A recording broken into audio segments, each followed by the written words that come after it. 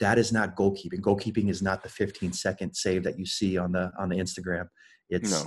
It's hard work. It's refining the fundamentals, and the fundamentals and consistency is what is going to take you very far.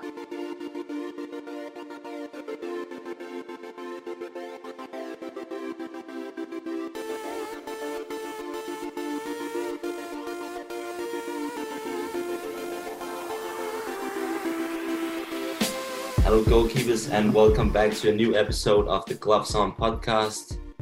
We're your host, Marcus Sundin, and alongside me is Alexander Brahms as usual. And we are joined today by goalkeeper at Oklahoma City Energy FC, Cody Laurenti. Welcome to the podcast. Thank you guys, and thank you guys for the time, and really excited to have a nice chat.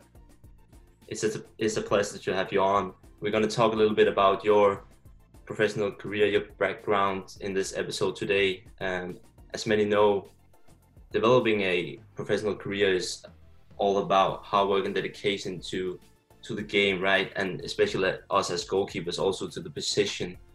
Can you talk a little bit about how it is to develop yourself into the professional career and how it is to step into the game, because it's a hard industry, right? Yeah, of course.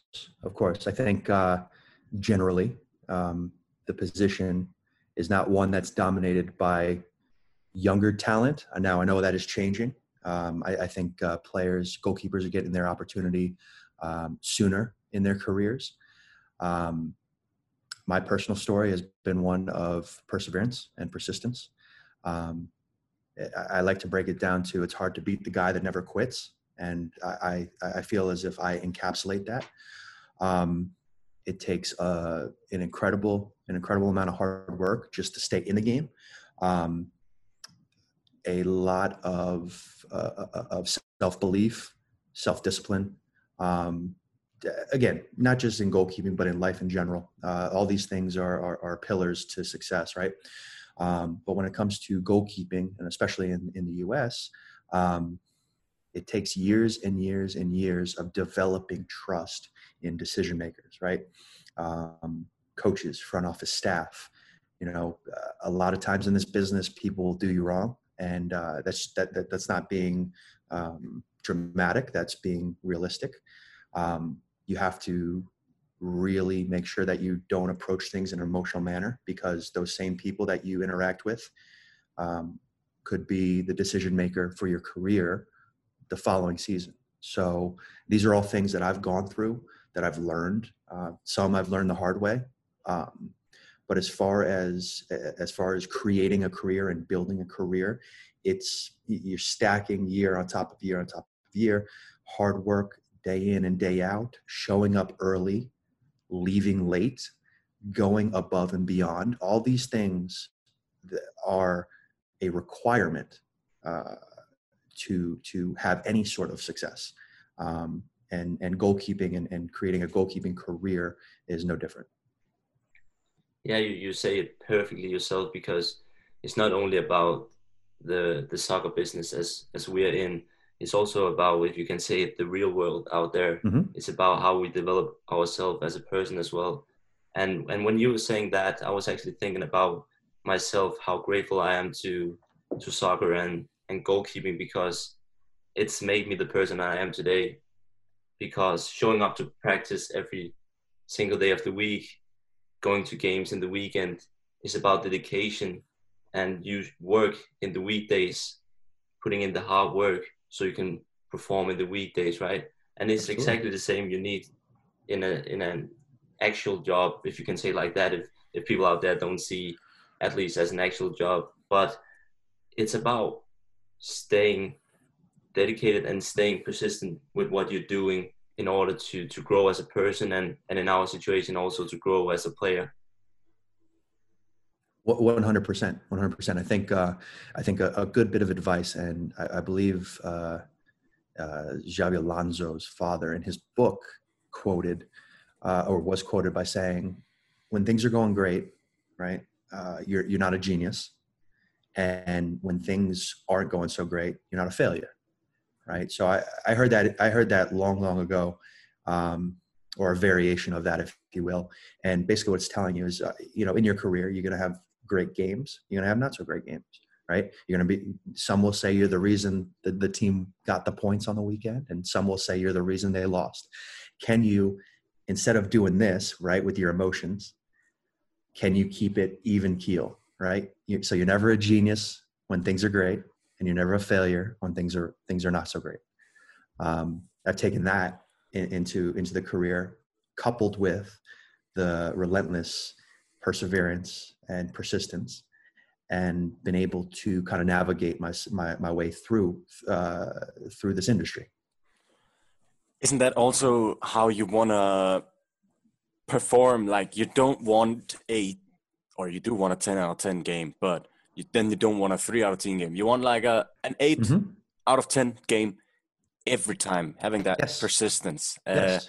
And that's what coaches want as well. I've heard and noticed that they want someone that is reliable and they can count on and have that. You don't need a fantastic game every time. You just need to basically do your job and then save the points. That's what my coach I went to college in Los Angeles, and he said, Alex, I don't need you to make that top corner save every time, but I need you to save what you have to save. Correct.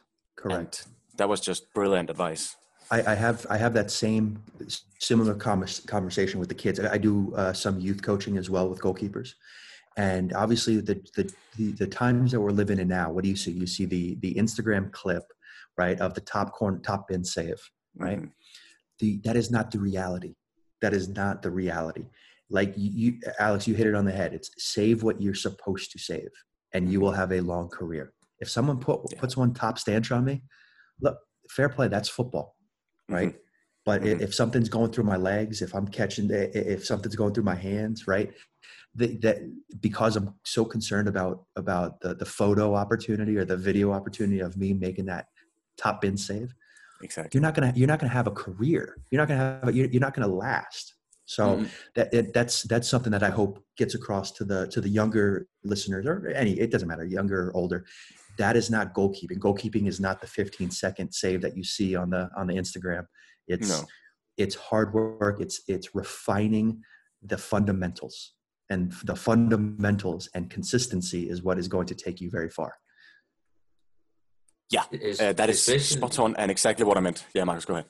Yeah, I was just trying to say, especially talking about us as goalkeepers, right? Because it's about consistency and being reliable, because you want your team to be confident in you, having you behind them, right? So correct. Your defenders, for example, want to rely on you and also have the confidence in that if they slip up once in a while, that you'll be there in order to save them.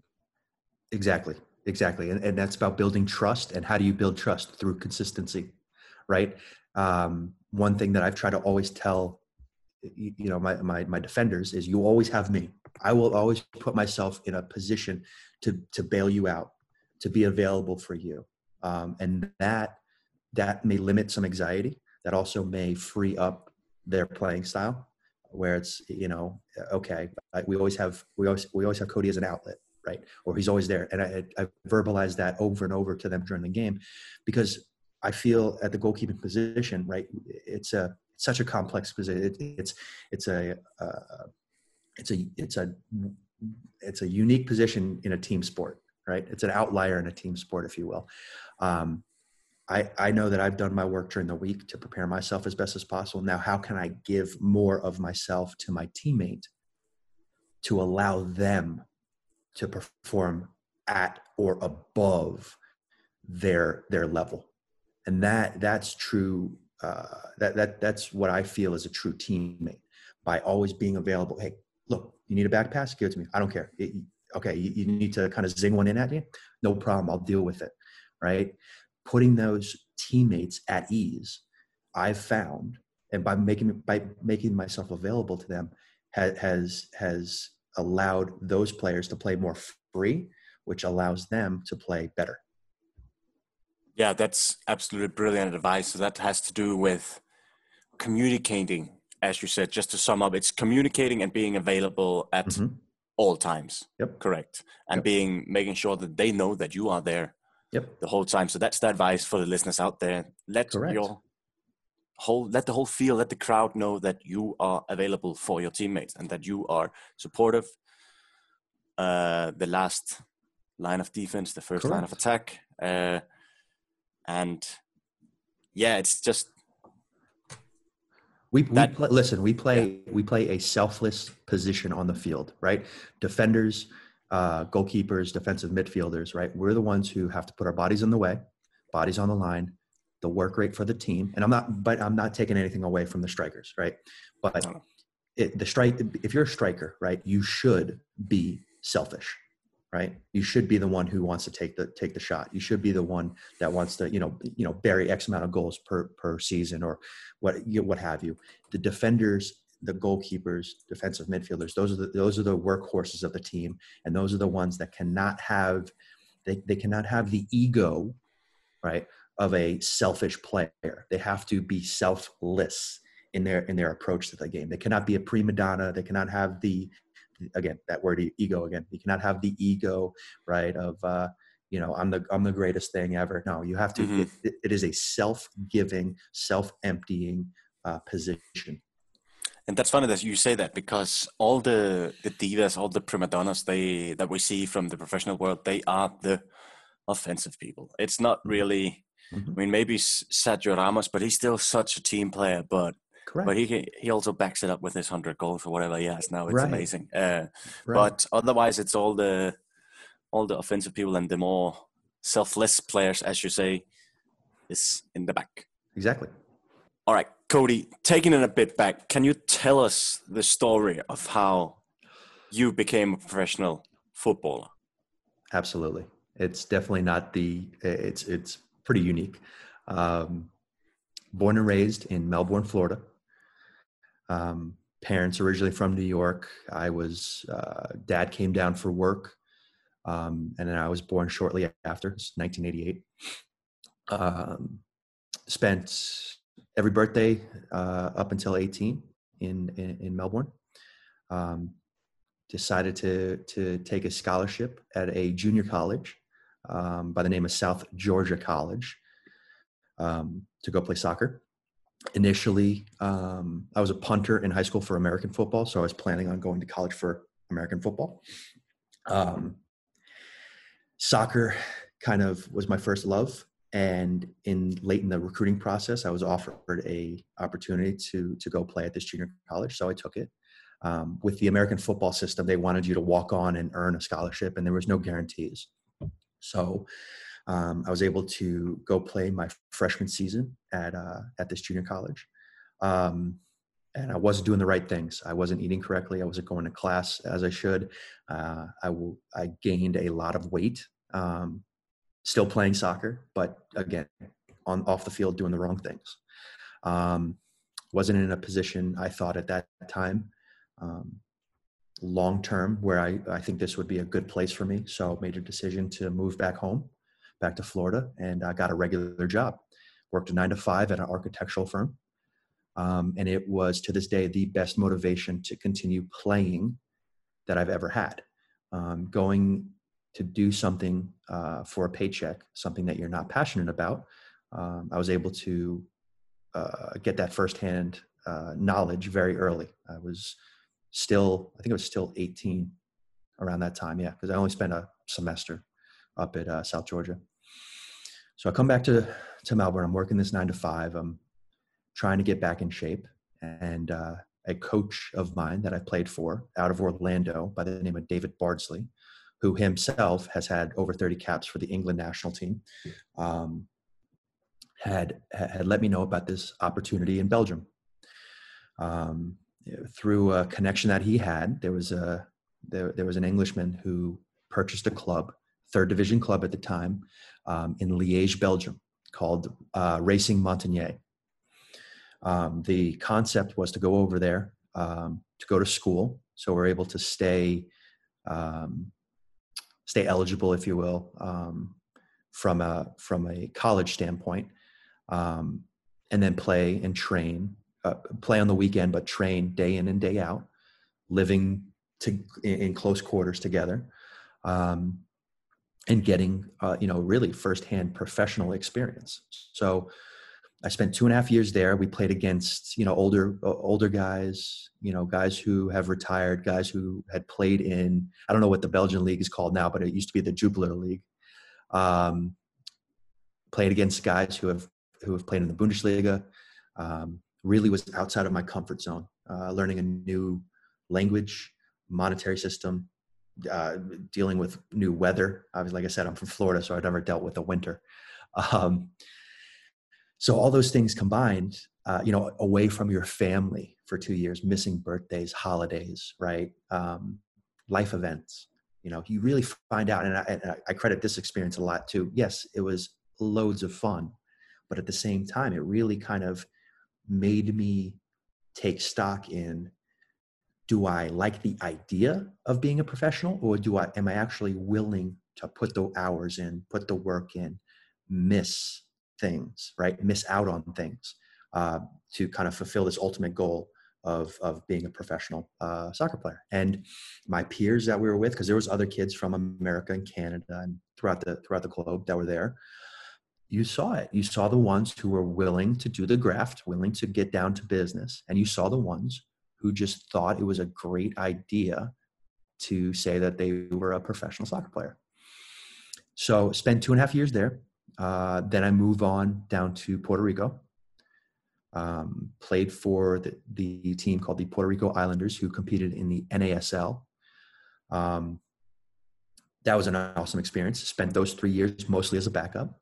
We were able to play in the CONCACAF Champions League. We were able to play against MLS sides, Caribbean sides. So that was an experience in itself that was fantastic. Was that your first contract, professional contract, or? Yeah. So everything prior to Puerto Rico was under the table. Yeah. Yes. Okay. It was performance based. Yeah. It was performance based stuff. It was here's an envelope with a couple €100 in it because we won the match today or something like that. Okay. Interesting. So how old were you when you signed it in Puerto Rico? I was 21. Okay. 21. Awesome. Yeah. So 21. And like I'd mentioned, I was, spent most of those 3 years as a backup. We talked about it early on, showing up early, staying late, basically being cannon fodder for the guys who, needed the extra reps, extra shots on goal. And, kind of gotten to the point where there's no secret about it. It's just, I got better through repetition. I got better through just being there. We had a fantastic locker room in the sense where we had the established professional, and then we had the young, hungry player who wanted to make a name for themselves. So I categorized myself in this group, obviously, and I was a sponge to this group. I was probably annoying at times, but I wanted to know everything. I wanted to know everything about, the 32 to 35-year-old who has MLS playing experience, who just played in Mexico last year. I want to know, tell me about this. How do you go about your day to day? What's your routine like? And, I was open. I was open to listening. And I think that's another massive, massive aspect is you get in those locker rooms, right? As a young guy, or even as an old guy, there's things that you can learn from your teammates. Find the guy in the room who has been there the longest and pick his brain. Ask. There should be no shame in that, right? This is a collaborative effort. Find out what makes this guy tick. Find out where he has tripped up in his career. Find out where he has found success, and emulate that. It's no secret. There's things that I picked up during my time there, those 3 years, that I still to this day utilize. So again, can't speak highly enough about that experience. So I move on after those 3 years. The team folds, which is in itself an American footballing conversation, if you will. The amount of teams that have been here one year, leaving the next. Move on to the Fort Lauderdale Strikers. Spent a year there unfortunately got injured pretty badly. I lacerated a kidney, took a knee in the back. Yeah. Yeah. So I spent the next 10 months with a, what's called a nephrostomy tube, a literal tube out of my kidney into a bag, and it would clip this bag underneath my belt loops. So that was that in itself, that experience. I do not wish that on my worst enemy. It was extremely painful, but we got through it. And that was around 2013. So going into the 2014 season without a contract, I am fully healthy now.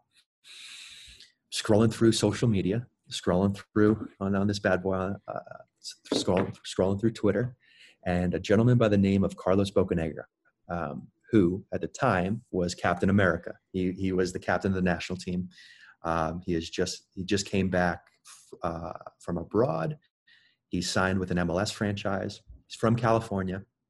He's promoting a camp, a pay your own way camp, right? To Upland, California, where he has this indoor facility. So I'm thinking to myself, all right, nobody's calling for my services as a goalkeeper. Take a chance on yourself.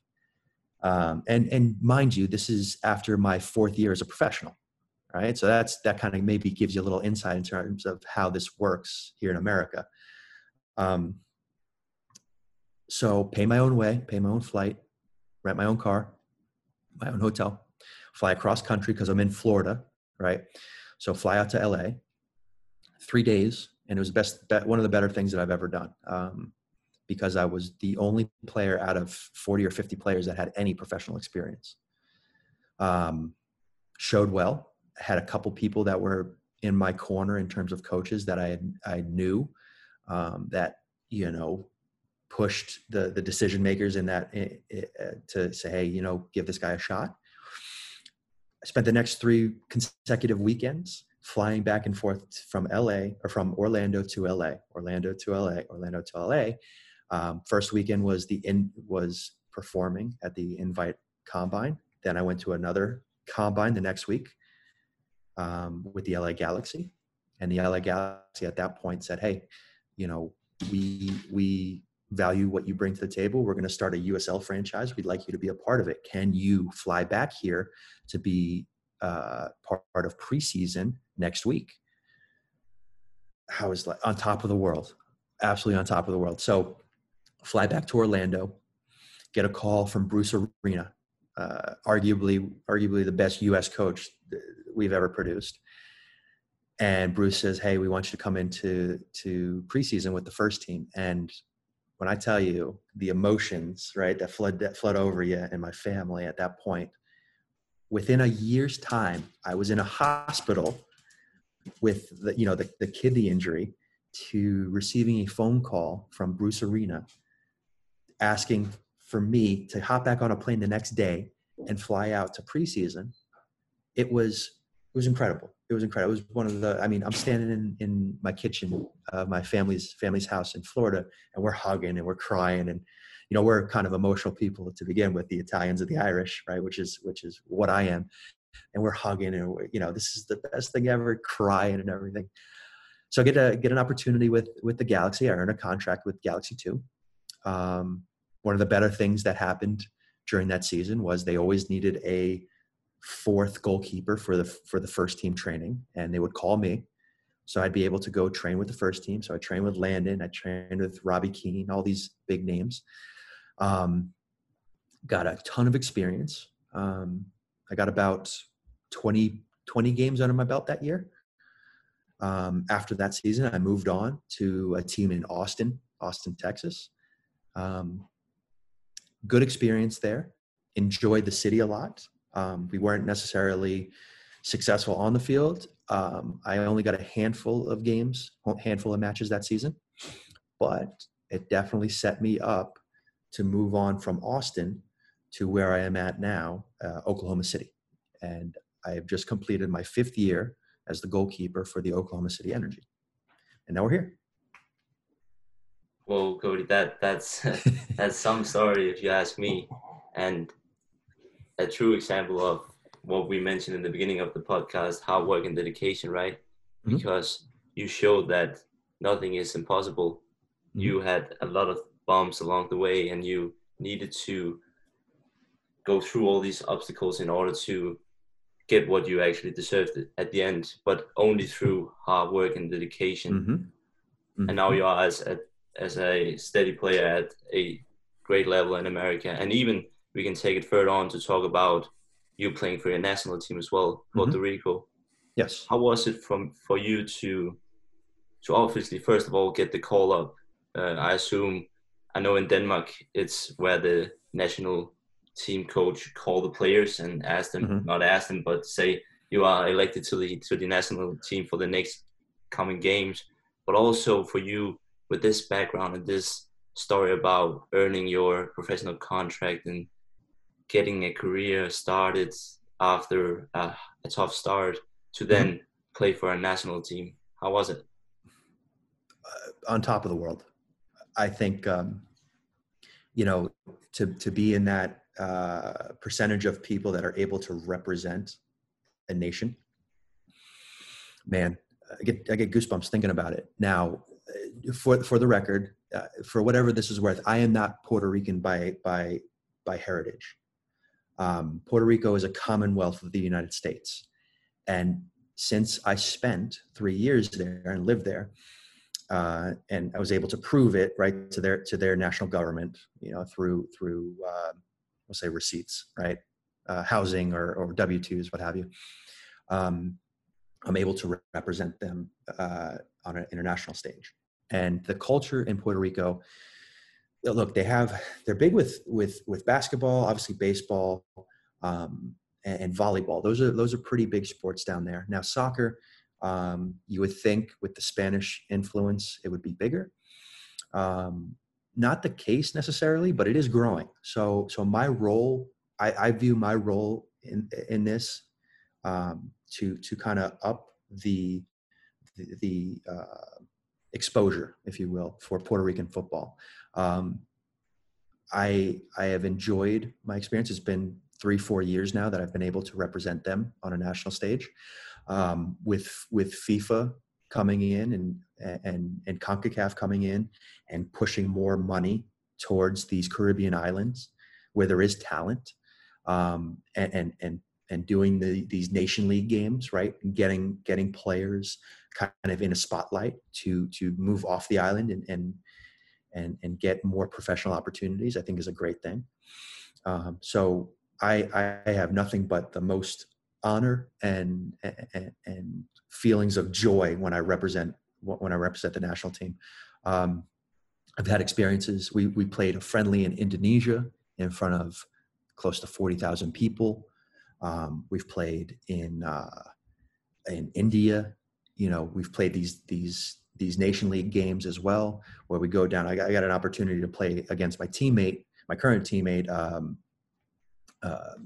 down in St. Kitts and Nevis, a gentleman by the name of Atiba Harris. So we get to play against one another.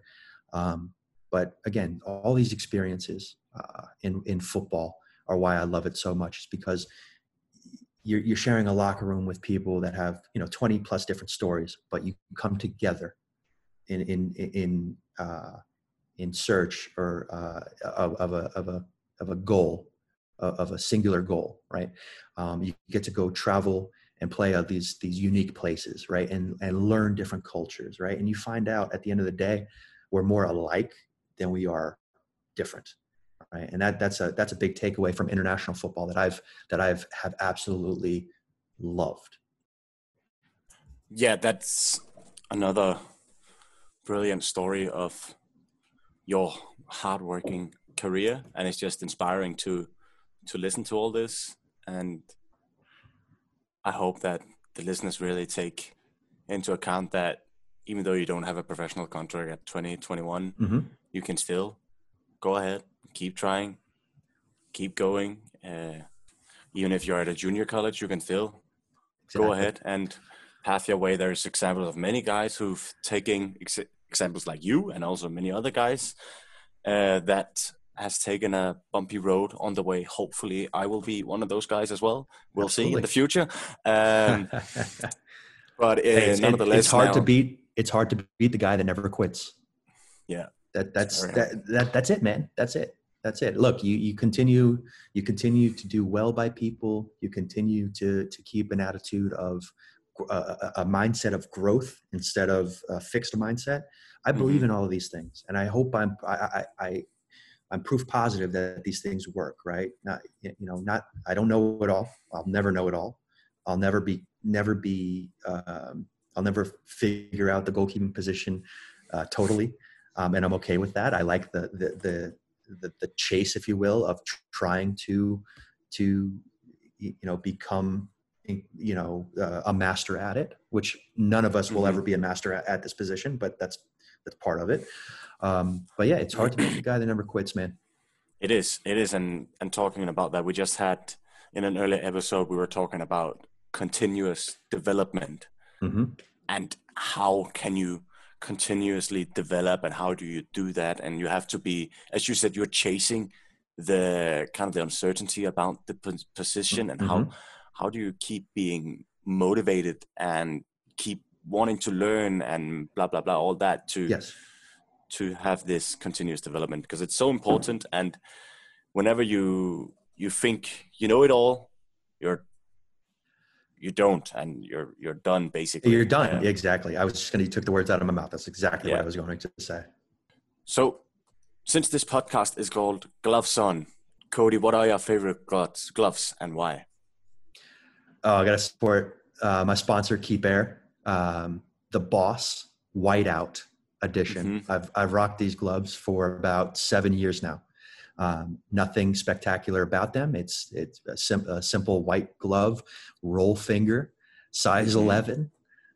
That's my go-to, man. That's my go-to. Yeah, you do look like a big, massive keeper, and a size 11 definitely backs that up. That's me, man. Yeah, Cody, thank you so much for taking the time to being with us today. Guys, thank you so much. I really, really enjoyed it.